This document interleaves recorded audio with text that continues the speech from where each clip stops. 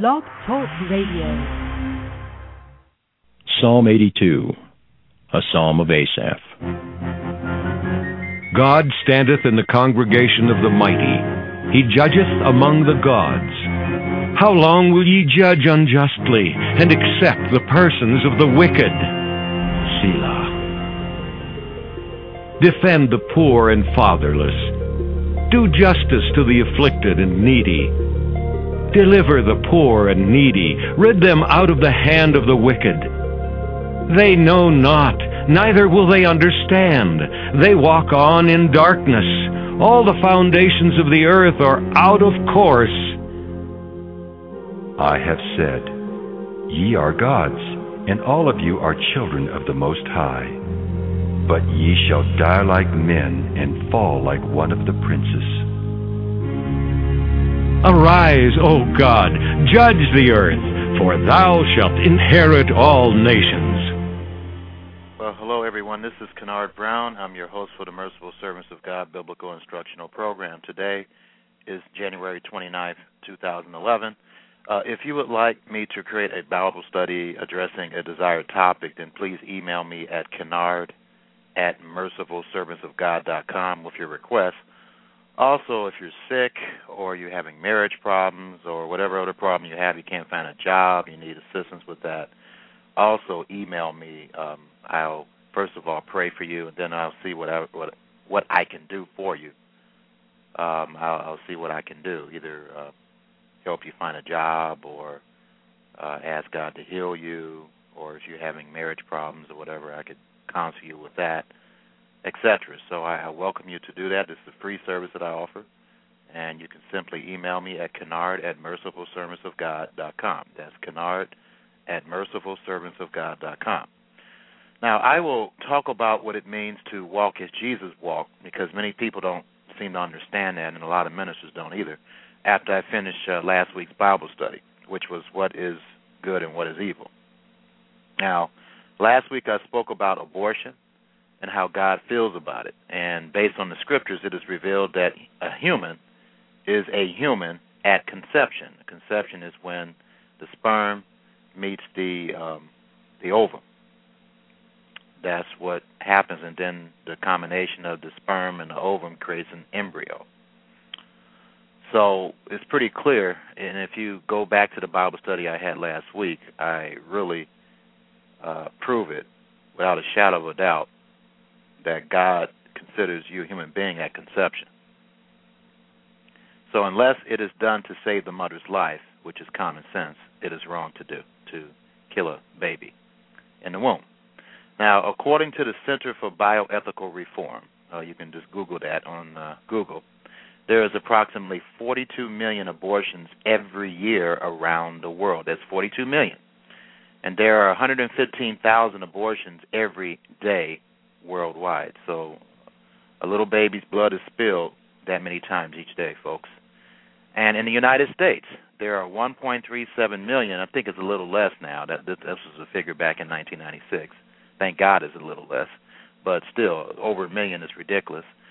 Million babies are murdered every year. 1.37 million babies are murdered every year, and 3,700 babies, the majority of them anyway, are murdered every day in this country. So again, killing babies unless the mother's life is in jeopardy is sin according to the Bible. And to simplify, it's plain murder. Ever since one of the worst Supreme Court rulings in the United States, Roe v. Wade, which was back in 1973, was enforced, millions of innocent babies have been murdered in this country. Their poor blood has been spilled because of selfishness and greed. Almost 50 million babies have been murdered since 1973 in the United States. And the scriptures I used last week to prove this, you could either listen to me read them by going back to the archives and listening to the Bible study I gave last week, What is Good and What is Evil, or you can jot these scriptures down and read them for yourself. Job, looks like a job, J-O-B, Job 3, verse 3, Genesis chapter 25, verses 21 to 23, Jeremiah chapter 1, verse 4 to 5, Luke chapter 1, verse 15, and then verse 36, Psalm 139, verses 13 to 16, Exodus chapter 21, verses 22 to 23, Exodus chapter 23, verse 7, Proverbs 6, verse 16 to 17. Now, I also talked about a subject here that is really getting heated in this country, homosexuality, being gay.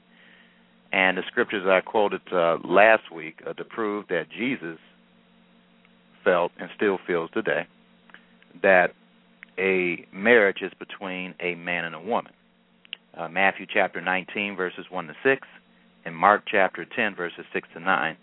Then Romans chapter 1, verses 17 to 32, and Leviticus chapter 18, verses 22 to 30, and Leviticus chapter 20 to 13 is pretty clear about how God feels about that.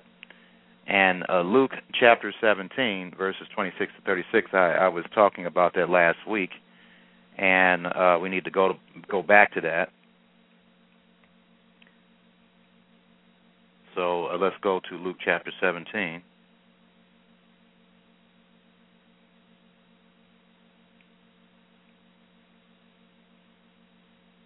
And read that.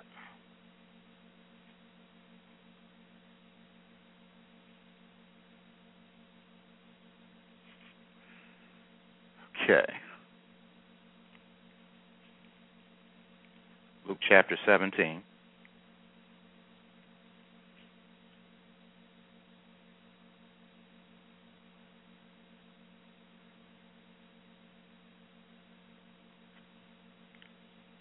Beginning in verse 26. Okay, Jesus prophesied here in verse 26 of Luke chapter 17. It says, actually, let me give you the context here in verse 22 of Luke chapter 17. And he said unto the disciples, the days will come when you shall desire to see one of the days of the Son of Man, and you shall not see it. And they shall say to you, see here or see there, go not after them, nor follow them. For as the lightning that lights out of one part under heaven shineth unto the other part under heaven, reading the King James Version, so shall also the Son of Man be in his day. But first must he suffer many things and be rejected of this generation. And as it was in the days of Noah, so shall it be also in the days of the Son of Man. They did eat, they drank, they married wives, they were given in marriage until the day that Noah entered into the ark, and the flood came and destroyed them all. Likewise also, or similar to the days of Noah, also as it was in the days of Lot, they did eat, they drank, they bought, they sold, they planted and builded.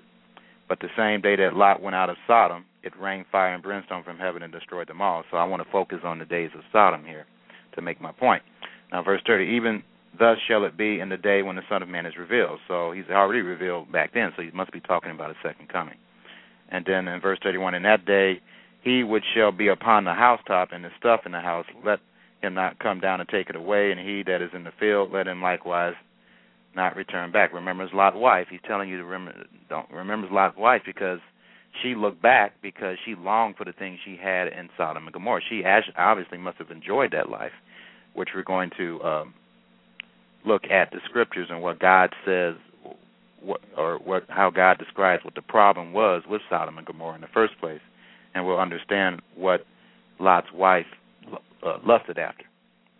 Verse 33, whosoever shall seek to save his life shall lose it. So is that what your life is all about, just to save it? He says you're going to lose it, and whoever shall lose his life shall preserve it.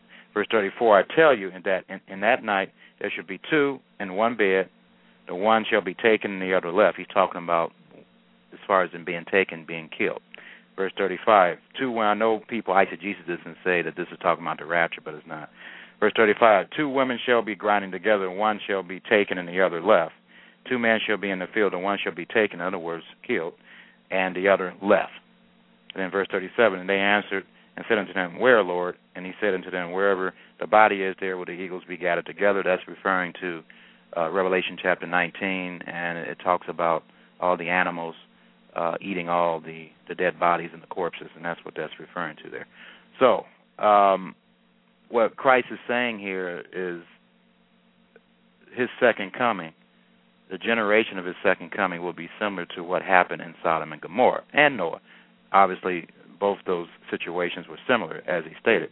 So let's turn to Jude 1, verse 7.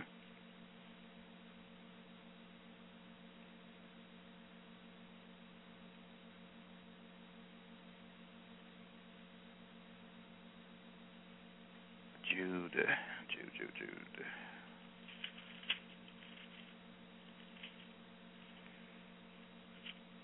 Yeah, Jude, verse 7. It's just one large chapter here to this book, or epistle, or letter. And he says, even as Sodom and Gomorrah and the cities about them in like manner, giving themselves over to fornication. Fornication, that's all types of sexual perversion, including homosexuality, and going after strange flesh. And that strange flesh was angel flesh, because they wanted to have sexual relations with the two angels. And they manifested themselves in a type of flesh that would be strange to us, because we're not angels, right? We're not spirit. Are set forth for an example, suffering the vengeance of eternal fire. Okay, so this is an example of what's going to occur in the future for people who behave like that.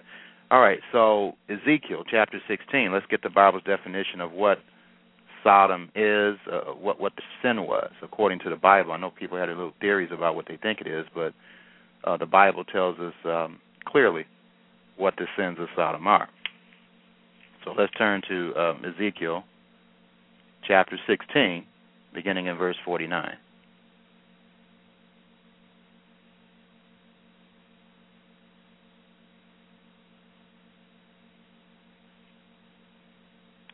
So let me read this in the easy-to-read version for clarity's sake here. Ezekiel 16, verse 49. Your sister Sodom and her daughters were proud. They had too much to eat and too much time on their hands, and they did not help the poor, helpless people. Sodom and her daughters became too proud and began to do terrible things in front of me, so I punished them.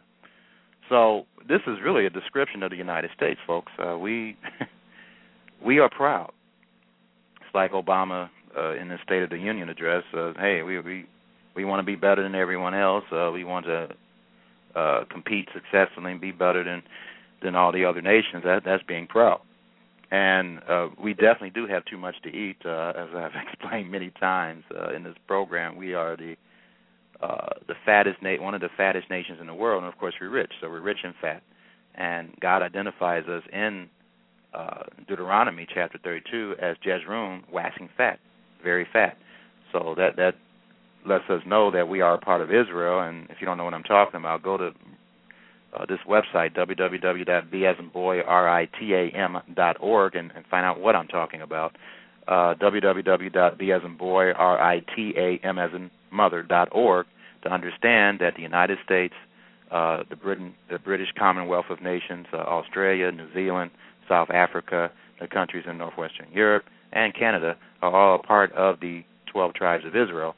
The tribe that people are really familiar with today are the Jews, which most of them congregate or live in the little nation of Israel in the Middle East, and also in the United States. There's almost 6 million Jews here that lives in the United States, and I'm broadcasting in the United States, by the way.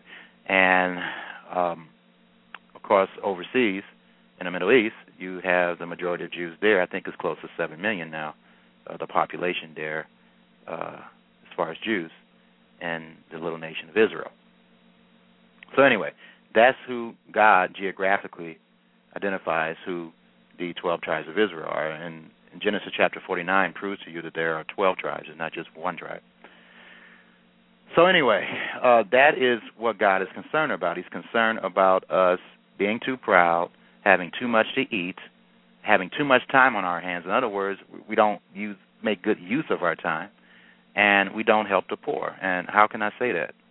Well, we have over 40 million people right now that are on food stamps. Additionally, it would take $20 billion. That's what it would be, $20 billion. Only $20 billion a year. The reason why I say only, stay with me here. $20 billion. That's what it would be per year to eliminate poverty in this country. We spend almost close to $1 trillion on our defense budget. We spend all kinds of money on what is called earmarks, trying to help out a politician's environment or area by asking money from the government to do some positive cause or whatever. Okay, we spend a lot and waste a lot of money on things like I just found out, we give Egypt right now. Egypt's going through some stuff right now, and I may do a Bible study on that depending on what's going on here. If it gets serious here, it's already serious enough as it is, but it may get even more serious. We give them about over $1 billion a year just to help their military. Now, I'm not saying it's not necessary, but we need to help our people here in this country, and we're not doing that. Blacks, for instance, sure, Martin Luther King did his thing, but affirmative action only forces organizations that have federal contracts to hire blacks and other minorities. And blacks still have a difficult time economically today. So, Martin Luther King did a good job in regards to the fact that most black people anyway can go to a restaurant, and if there's a lot of white people in it, they won't get openly persecuted. But we're still persecuted when it comes to monetary means, when it comes to money. We still have to be twice as good as a white man, twice as intelligent as a white man to get anywhere. Look at Obama. For him to be the president of the United States, what did he have to do? He had to go to Harvard. He had to have a law degree from Harvard, one of the best schools in the world. And on top of that, I'm sure that it helped that his mother was white, so and that he's half white. So the thing is, the truth about black people is just going to remain to be very difficult for us until Yeshua Messiah or Jesus Christ comes back, not just for us, but for other minorities around the world. So I just wanted to point that out. So Isaiah chapter 1 is a prophecy about not only our nation, but the other Israelitish nations around the world. Isaiah chapter 1.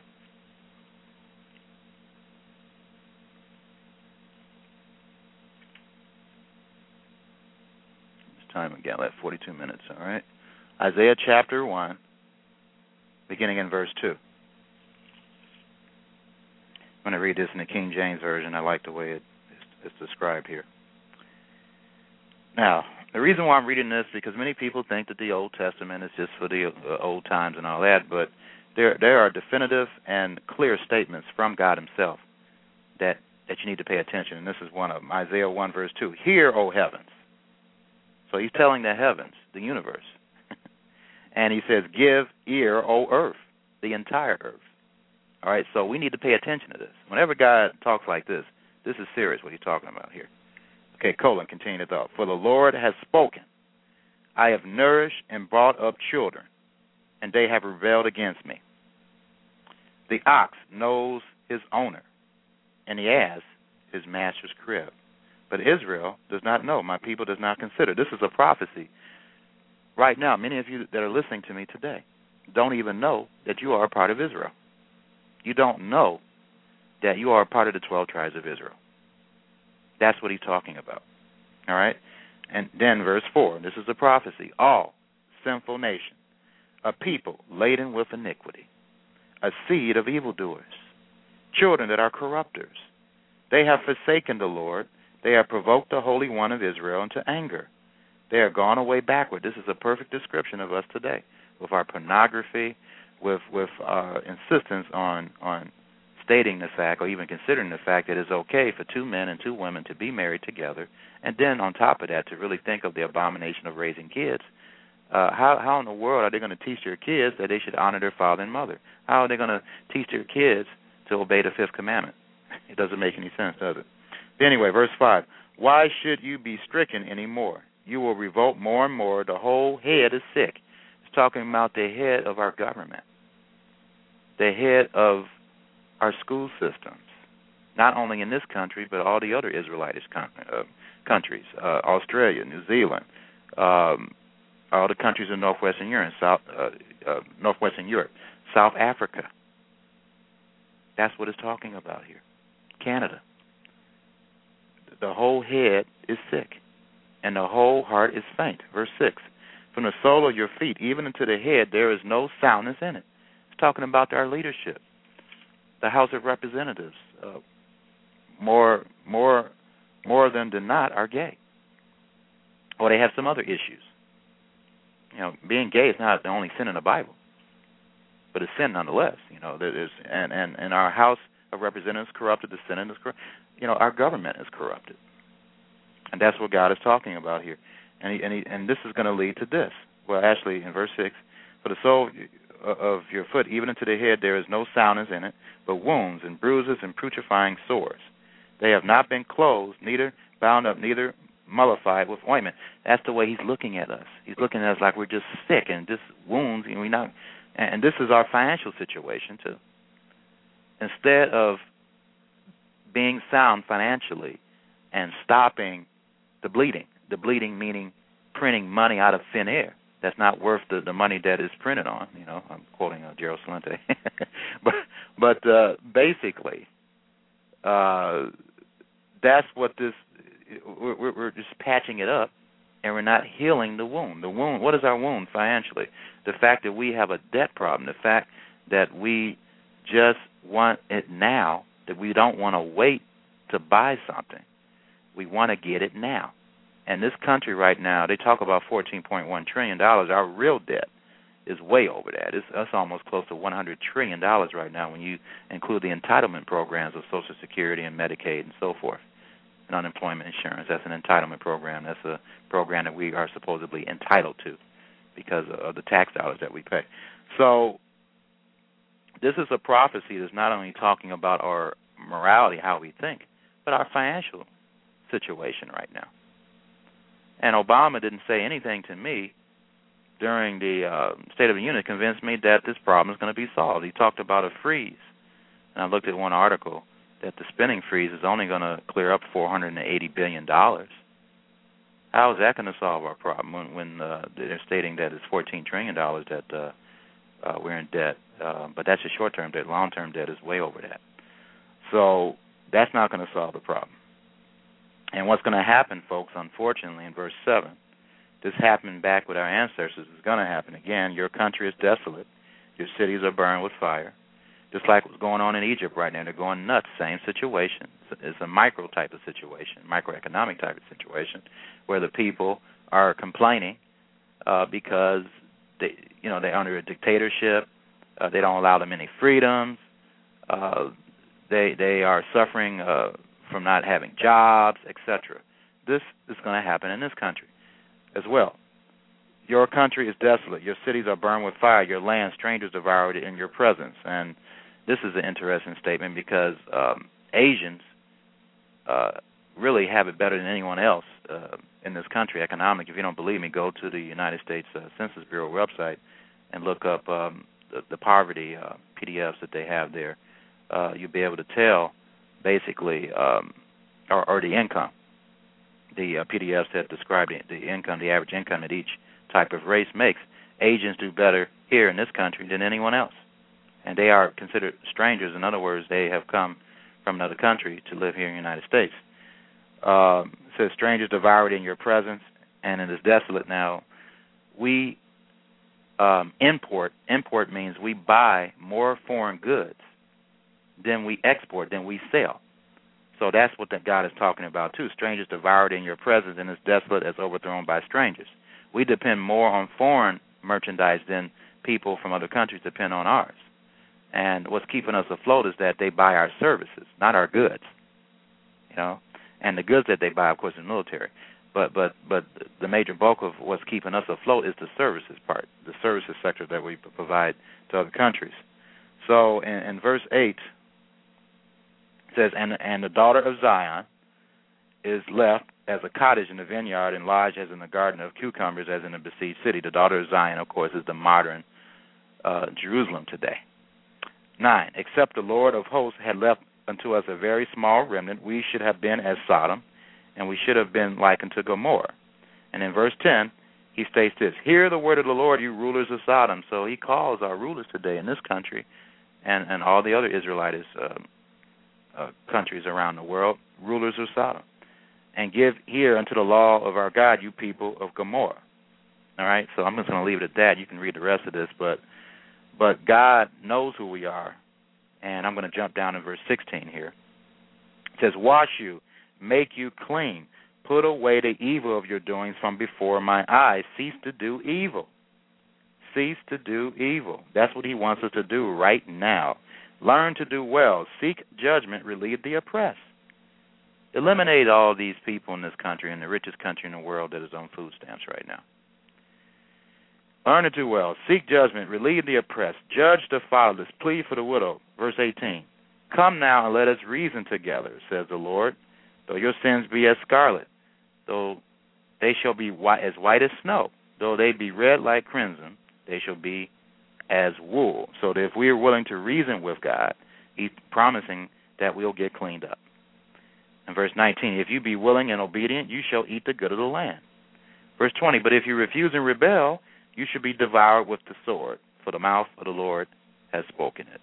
And, that's a very serious statement there, but he means what he says. And then Isaiah chapter 3, back to this homosexual stuff that's going on right now that I must talk about. Isaiah chapter 3, verses 9 to 10. Said, the show of their countenance or their face does witness against them, and they declare their sin as Sodom, and they hide it not. This is a prophecy in terms of what has happened, and it just doesn't apply to what just happened here. It can apply also to the fact that gays in this country and around the world, but particularly in this country, are being more open about their sin. And, remember, sodomy is not just homosexuality, but homosexuality is part of Sodom. When you have that attitude of eating too much and being lazy and not knowing what to do with yourself and so forth, you will eventually, there's a great possibility you start thinking gay and doing gay things when you're into that state. So, verse 9, the show of their countenance does witness against them, and they declare their sin as Sodom, they hide it not. Woe or danger unto their soul, for they have rewarded evil unto themselves. So he's saying you have rewarded evil unto yourselves by thinking that way. And in verse 10 he says, say to the righteous that it shall be well with them, for they shall eat the fruit of their doings. Remember, you have to do something. You just can't say, oh, I love God. You have to prove to God that you love Him. Verse 11, woe or great sorrow unto the wicked. It shall be ill with him, for the reward of his hand shall be given him. All right?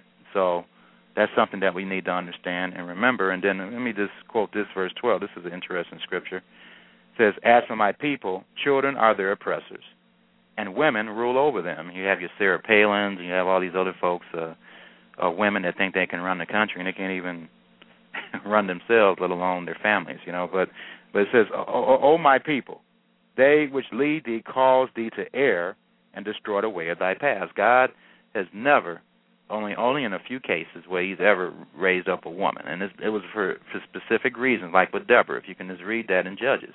He raised up Deborah because the men were acting like wimps. All right, and even Barak, he wanted Deborah to go with him to war. When it says in Deuteronomy chapter 20, it doesn't say anything about a woman preparing for war. And she knew that. And she told Barak that your honor will be lost. And it was. His honor was taken away from him. The honor of killing someone based on God's law, based on what He told him to do to win a war. And it was done by a woman instead of Barak, because he was a wimp, or acting like a wimp, and he wanted a woman to be at his side. Okay? And in the book of Judges, it describes Deborah as being a mother of Israel, not a father. The mother is second in command. So she knew her place. That's why God raised her up. She was very humble, and her mission was to help the boys become men, and she did. And she was a great prophetess. And also, I'm trying to think of Queen. What's her name? Queen Esther. Right, Esther. She was another example. She was very humble, very humble. If you just read Esther and how she approached the king, I wish all women or wives would read that. I'm not saying you should be afraid of your husband to that extent, but you should respect your husband, especially if your husband is doing things to be respected of. And you should always realize that if your husband is righteous and if he's obeying God, then you are required to obey him in everything, as Ephesians chapter 5 states. And Esther is a prime example of that, in the sense of having that attitude of being humble. Now, consider the fact that her husband wasn't obeying the Torah. He wasn't obeying the Torah at all. and yet she still had that respect for him. So you can't use that excuse either. As long as the man is treating you decent and is not beating the crap out of you or spitting in your face or cursing at you all day or whatever, if we all understand extreme situations, but a woman has to understand that she was created after Adam. Okay, so and a woman came from a man's rib. So that means you're second place. And there's nothing wrong with being second place. Jesus is second place. But a scripture I'm going to read to you says all power is given to me in heaven and earth. So there's nothing wrong with being second place, folks. It really isn't. That's a pretty high position. So, anyway. Let's turn to Jeremiah chapter 18. And this is something that I quote. I try to quote as often as I can, because many people think that all the prophecies of the Bible are going to happen regardless of whatever, and the Bible doesn't say that either. I'm talking about the prophecies in the book of Revelation, the stuff where the violent, the punishing, and the blood being spilled and so forth. It does not have to happen, folks. There is still a chance. Jeremiah chapter 18, verses 7 to 10, and let me prove this to you. Now, this is a prophecy, and again, I quoted a scripture to you last week that all the prophecies in 2 Peter chapter 3, you need to take the prophets, take what they say, and take heed to what they're saying. And then in Ephesians chapter 2, it tells you plainly that the church is built on the foundation of the prophets and the apostles. So you can't throw away the Old Testament. You can't look at it as it being, you can't look at it as toilet paper. That's what I'm trying to say. Anyway, Jeremiah chapter 18, verse 7. At what instant I shall speak concerning a nation and concerning a kingdom, to pluck it up and to pull down and to destroy it. He's talking about any nation, not just the United States. Verse 8.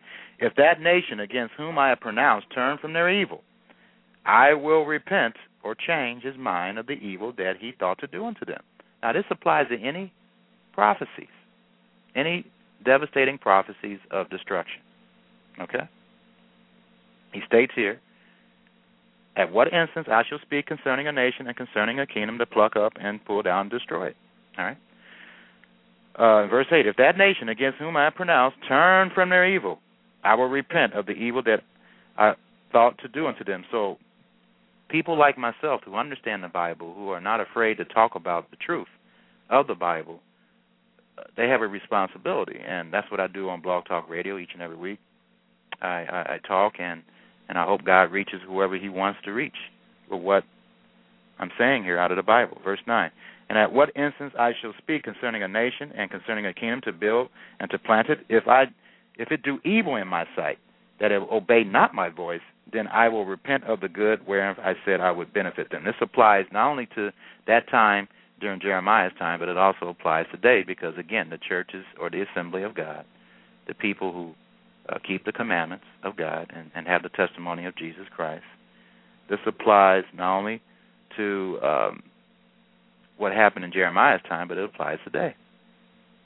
It applies to our time as well. All right, in Revelation 22, everyone's always talking about, I have a right to do this and I have a right to do that.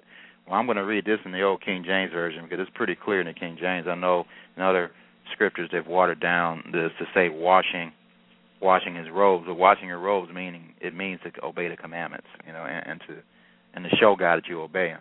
In Revelation chapter 22, verses 14 and 15, it says, blessed are they that do his commandments, that they may have right to the tree of life. That's the kind of right you need to be fighting for, folks. The right to the tree of life, not the right to be gay or the right to be evil and so forth.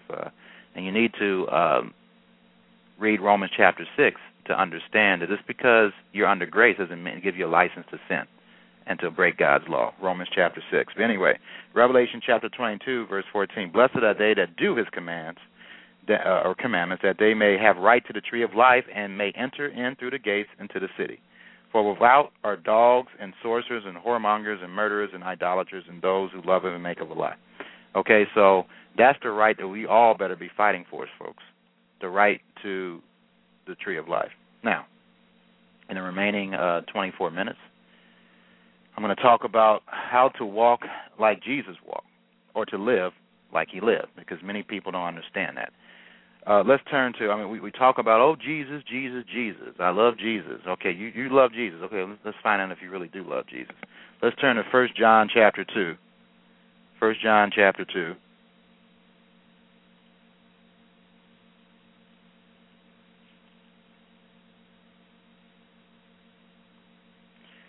First John chapter 2, starting in verse 6, in the King James Version.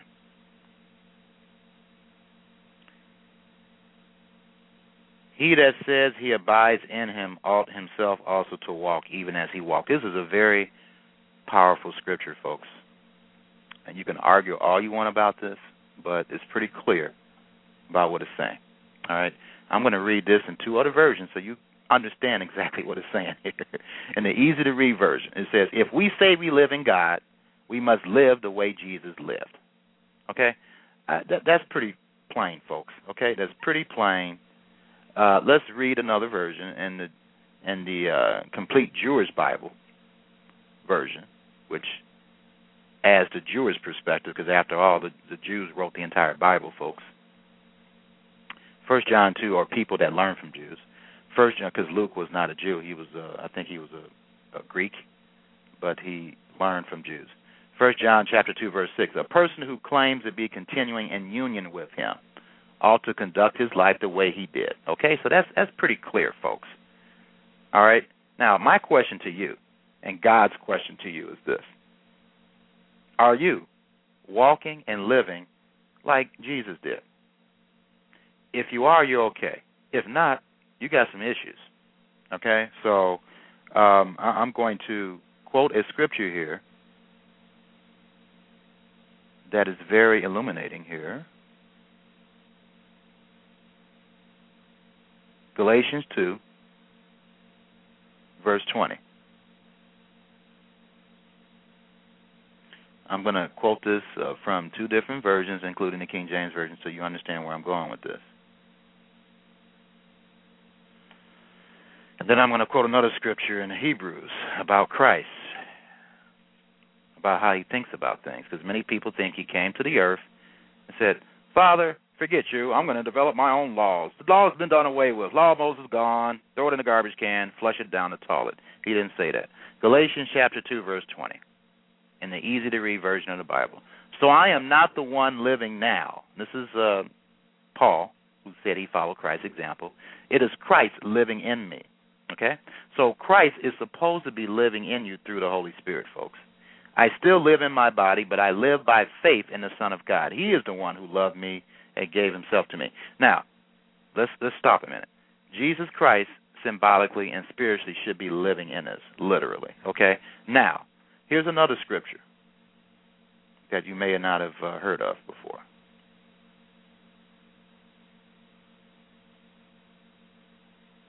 Okay. In the easy-to-read version of the Bible, it says in Hebrews 13, verse 8, Jesus Christ is the same yesterday, today, and forever. Okay? So Jesus Christ is the same yesterday, today, and forever. So whatever Jesus did back in the first century, if he's truly living in you, he's going to be doing those things today. Okay? So there's no way you can get around these scriptures.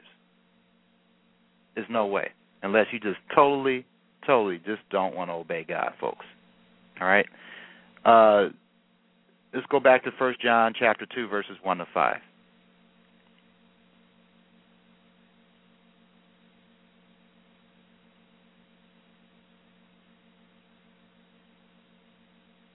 And I'm going to read this in the easy-to-read version of the Bible for clarity's sake.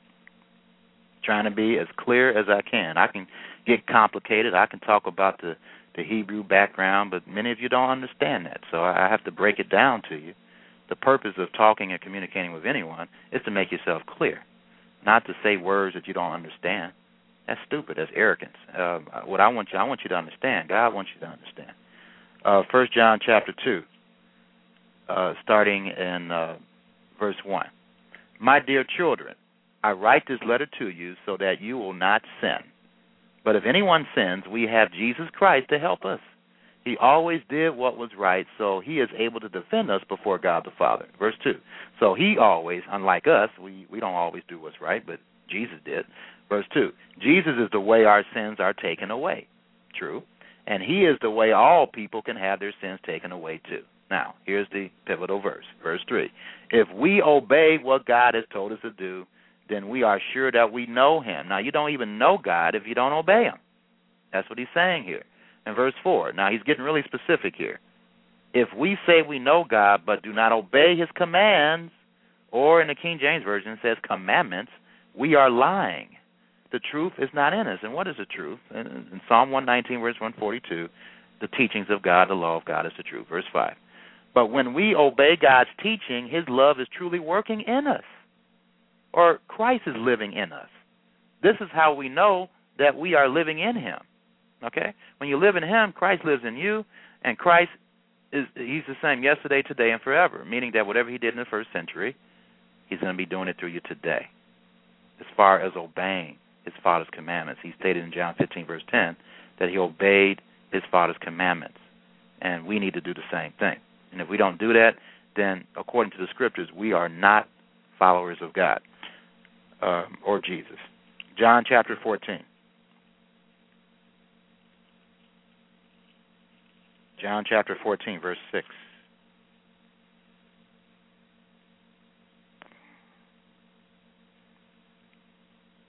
Jesus said unto him, I am the way. He's the way, folks. He's the only way.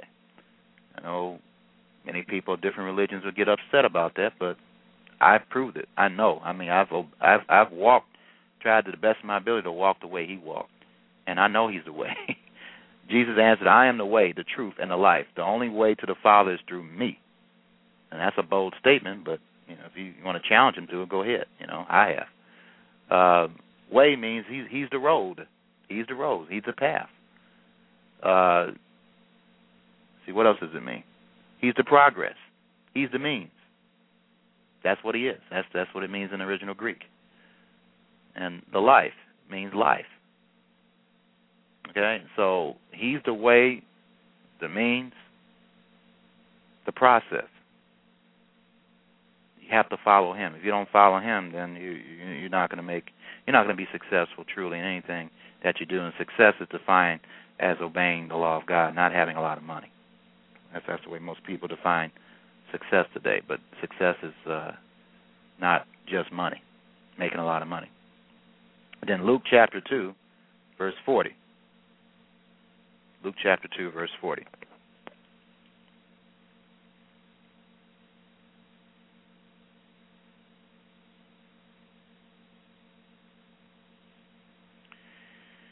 Now, this talks about Jesus, the fact that in verse 40, it says, And the child grew and waxed strong in spirit, filled with wisdom, and the grace of God was upon him. Verse 41. Now, Christ was under grace too. I just wanted to point that out. He had grace, but unlike a lot of Christians today, he didn't sin, or he didn't break God's law. Verse 41. Now his parents went to Jerusalem every year at the feast of the Passover. So let me challenge you. Are you keeping the feast of Passover? Do you know what the feast of Passover is? Well, Jesus did, and his parents taught him to do it. Okay? Are you teaching your children to keep the feast of Passover? Anyway, now his parents went to Jerusalem every year at the feast of Passover. Verse 42. And when he was 12 years old, they went up to Jerusalem after the custom of the feast. And when they had fulfilled the days as they returned, the child Jesus waited in Jerusalem, and Joseph and his mother knew not of it. But they, supposing him to have been in the company, went a day's journey, and they sought him among their kinsfolk and acquaintance. Verse 45. And when they found him not, they turned back again to Jerusalem, seeking him. And it came to pass that after 3 days they found him in the temple, sitting in the midst of the doctors. The doctors, that translation means teachers, both hearing them and asking them questions. Now, let me pause here for a minute. Most 12 years old, particularly in this country, definitely ain't thinking about obeying God. They're not thinking about reading the Bible or even asking questions about God. Most. I know there's a few exceptional ones, but most 12-year-olds, you know what they're doing? They're on their iPods. They're on the Internet doing stupid stuff. They're looking at stupid programs. They're looking at stupid movies. They got their minds on sex, and they're doing things that they have no business doing. That is the truth, folks, okay? There's a statistic saying that half our teenage kids are and lost their minds, okay? So, unfortunately, in this country, that's the way it is, all right? But I'm quoting this because, again, Jesus said he's the way, he's the life, he's the truth. And this is the way we ought to have our children. We ought to have our children interested in God at 12 years old, asking questions about God, going around asking people who know more than them about God. This was Jesus Christ's iPod or computer. This is what he enjoyed doing. And then let me prove it to you. And then in verse 45, and when they found him not, they turned back again to Jerusalem, seeking him. Verse 46, and it came to pass that after 3 days they found him in the temple, sitting in the midst of the doctors, both hearing them and asking questions. He would listen to them, and he would ask questions. Jesus, at 12 years old, 47. Verse 47, and all that heard him were astonished at his understanding and answers. Verse 48, and when they saw him, they were amazed. And his mother said unto him, Son, why you have thus dealt with us? Behold, thy father and I sought thee souring. And what is this word? Verse, what is it? Anxiously. And have sought thee anxiously. I tell you, the King James Version sometime. Anyway, verse 49. And he said unto them, how is it that you sought me, or why did you look for me? Okay, let me read this in another version. For clarity's sake here, let me go back. Luke chapter 2, verse 49.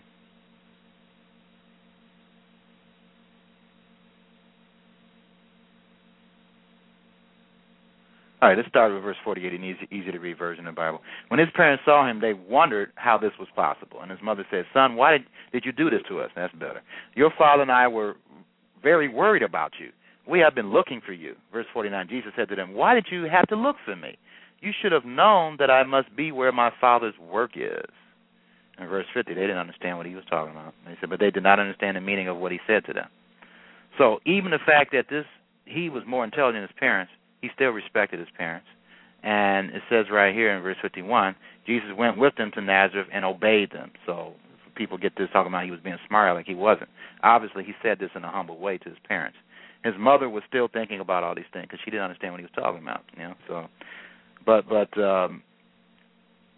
I wanted to focus on what he said. Here he is, 12 years old, and he's thinking about doing the Father's business. What is the Father's business? The Father's business is keeping his commandments. Okay? And he was 12 years old. That's very impressive.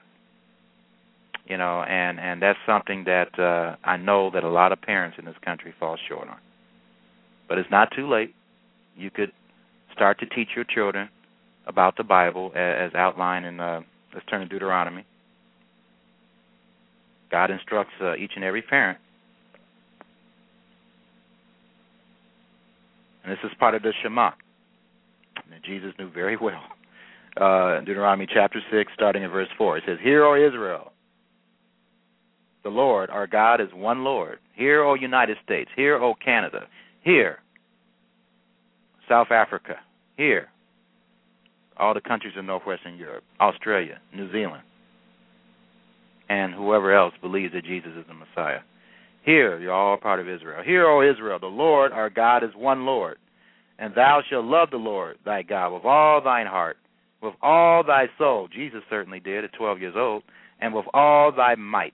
Verse 6, and these words which I command thee this day shall be in your mind. Verse 7, and you shall teach them diligently unto thy children. And Mary and Joseph certainly did. And shall talk of them when you sit in your house, when you walk by the way, when you lie down, and when you rise up. And verse 8, and you shall bind them for a sign upon thine head, which this is where the Jews get the positive tradition of the tefillin, and they shall be as frontness between thine eyes, and you shall write them upon the posts of thy house and on thy gates. That's how serious God wants us to take his commandments, folks. And see, this can be applied to us looking at television.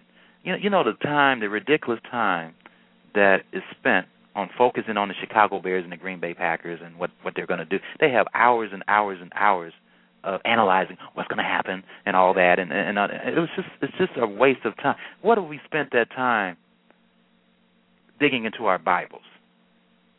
understanding God's and how he thinks. We can do that, but we just don't do it. All right. And when it says here, we talk about our favorite movies and our favorite food and all that when we sit down and when we walk by the way and we lie down. But when it comes to the Bible, oh no, we can't do that, right? But you can talk about your favorite television programs, your favorite sports teams, or whatever else, you know. So, you know, it's just a bunch of excuses. We have to just all repent and realize, hey, we got to put God first in our lives. Okay, Luke chapter 4. I may have to continue this next week. I have 8 minutes left. Luke chapter 4.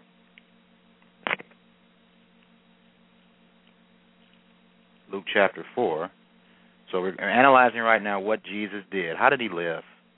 Okay? How did he live? What did he do? What are we supposed to follow? Well, first, we realize that he was thoroughly trained in the Scriptures. Second of all, he loved God, and he put God first. He said, I must be about my Father's business. And we all better be about our Father's business, every single one of us. And he's the example. We learned that he's the way, he's the life. We learned that he is the same yesterday, today, and forever, and that based on Galatians 2, verse 20, he must live spiritually in us. And when he lives spiritually in us, he's the same. He's the same as far as his morality. It's the same as it was back in the first century, and it's the same today. All right? That's what we've learned so far. Now, what else did he do? Well, in Luke chapter 4, starting in verse 16. And he came to Nazareth, where he had been brought up, so he was raised up in Nazareth, and as his custom was, custom means what you normally do, your habit, okay? He went into the synagogue. Are you going to Jewish synagogues today? I would go to a Jewish synagogue if I was welcome.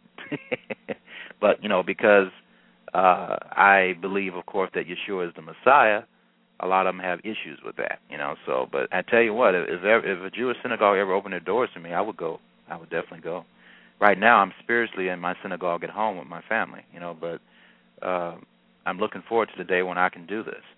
But anyway, verse 16, and he came. I've actually visited a Jewish synagogue, but not on the Shabbat or the Sabbath. And he came to Nazareth, where he had been brought up, and as his custom was, he went into the synagogue on the Sabbath day and stood up to read.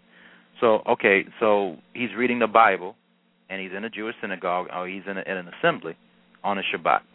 All right, are you doing that? Are you assembling on Saturday to do Bible study like he did? Verse 17, and there was delivered unto him the book of the prophet Isaiah. So unlike a lot of ministers who say the Old Testament is done away with, he was reading out of the Old Testament. He was reading out of the book of Isaiah, which I just got through. That's kind of weird that I just got through reading out of the book of Isaiah, and I didn't realize that this scripture is an example of him doing the same thing. He read out of the book of the prophet Isaiah, and when he had opened the book, he found the place where it was written, verse 18, which describes his total work or explains what he did in summary in the first century. It's a synopsis of it. The Spirit of the Lord is upon me, because he has anointed me to preach the gospel to the poor. He has sent me to heal the brokenhearted, to preach deliverance to the captives, and recovering of sight to the blind, to set at liberty them that are bruised or oppressed. Verse 19, to preach the acceptable year of the Lord. So this is a prophecy that he read in verse 20. And he closed the book, and he gave it again to the minister, and sat down. And the eyes of all them were in the synagogue were fastened on him. All right, so this is what Jesus did regularly each and every week. He went into the Jewish synagogues, he taught, and he also read scriptures. Okay, and he studied and talked about God and conversed with God with his fellow Jews. That's what he did each and every Sabbath. Are you doing that? All right, and that's what you have to are you doing that every Saturday? And if not, then you have to scratch your head and say, well, why? And why has my minister not taught me these things?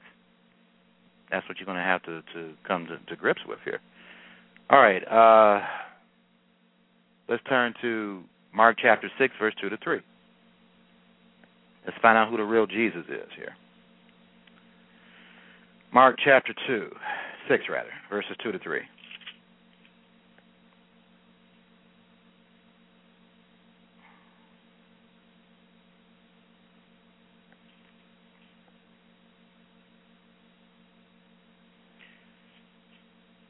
Mark 6, verse 2 says, and when the Sabbath day was come, he began to teach in the synagogue. That's what he did. Every Sabbath he taught in the synagogue, talked about God to his fellow Jews. And many, hearing him, were astonished, saying, from whence has this man these things? And what wisdom is this which is given unto him, that even such mighty works are wrought by his hands? Verse 3, is not this the carpenter? So he was a carpenter. He had a job. I know you may not hear about that too often. Many people think that Jesus was just preaching for 3.5 years and didn't do any work. Well, he kept his Father's commandments. One of those commandments is that you shall work 6 days and rest on the Sabbath. So obviously he must have still did some carpentry work, maybe not as much, but I'm sure that he did.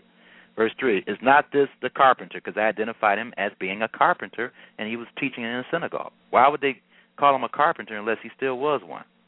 All right, is not this the carpenter, the son of Mary, the brother of James, Joseph, and Judah, and Simon, and are not his sisters here with us? And they were offended at him. So, this scripture also proves that he had a family. He had brothers and sisters. And he wasn't their only son or offspring. Okay? So we know that Jesus was a carpenter as well as a minister, a rabbi. All right? We know that about him. And obviously, just like he had a job, we should get a job. We should have a profession. A carpenter. I don't know of a carpenter that's poor. Carpentry work is let's put it this way: you can make a decent amount of money being a carpenter. So obviously, God wants you to have a profession that will generate livable income, and being a carpenter definitely will do that for you. So that's a good example to follow as well for us men and women. Some women have to get out here and work when they don't have husbands, or husbands are lazy, don't want to do nothing, or if you're single as a woman.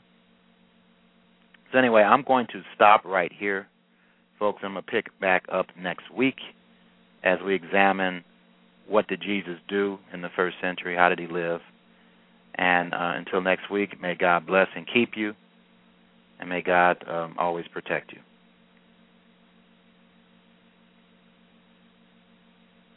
Malachi chapter 4. For behold, the day cometh that shall burn as an oven, and all the proud, yea, and all that do wickedly shall be stubble. And the day that cometh shall burn them up, saith the Lord of hosts, that it shall leave them neither root nor branch. But unto you that fear my name shall the Son of Righteousness arise with healing in his wings, and ye shall go forth and grow up as calves of the stall. And ye shall tread down the wicked, for they shall be ashes under the soles of your feet in the day that I shall do this, saith the Lord of hosts. Remember ye the law of Moses my servant, which I commanded unto him in Horeb for all Israel, with the statutes and judgments. Behold, I will send you Elijah the prophet before the coming of the great and dreadful day of the Lord. And he shall turn the heart of the fathers to the children, and the heart of the children to their fathers, lest I come and smite the earth with a curse.